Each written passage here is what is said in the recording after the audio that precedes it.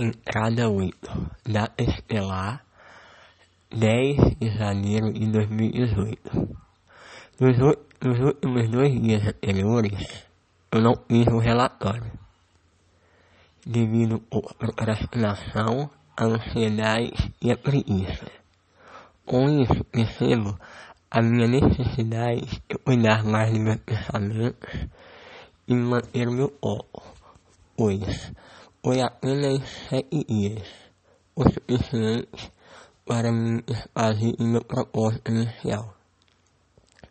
Para melhorar, hoje eu assisti a entrada da semana passada do mesmo dia de hoje, para poder me escutando perceber como eu estava bem melhor na semana passada do que hoje.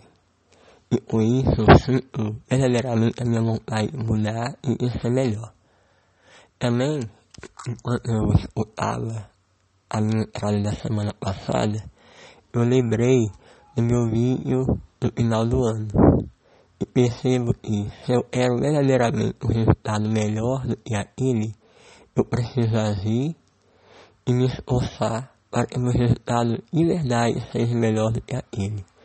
Pois, se eu continuar procrastinando ou não dando valor à minha própria palavra, ao meu próprio combinado, meu resultado será igual ou inferior àquele. Pois agora tenho as ferramentas necessárias e compromissos ainda mais profundos. Ontem, começamos o lançamento, o pré-lançamento do curso Repensando a Educação Inclusiva.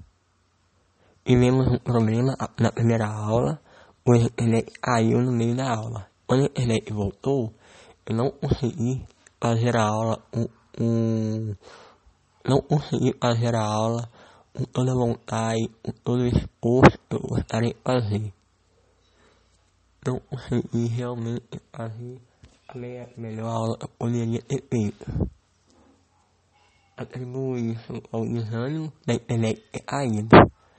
Mas isso não é justificativa. Eu ser resiliente e fazer uma melhor sempre. Isso não é justificativa. Por isso, sinto-me pesar, pois se a primeira aula não foi do nível que eu gostaria, pode ser que os participantes não vão querer participar da segunda e das próximas. Tentarei consertar o meu erro, melhorando na propaganda, divulgando mais certificado e fazendo as próximas aulas as melhores aulas possíveis. Espero que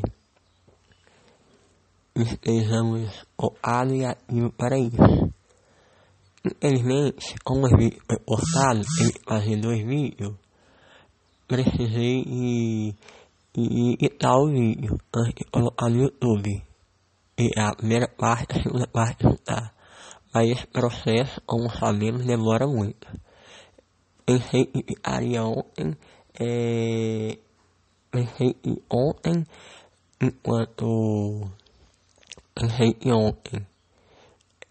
durante a madrugada o vídeo ia salvar. Entretanto, com a tela em descanso, o vídeo não salvou, pois o programa não funcionou.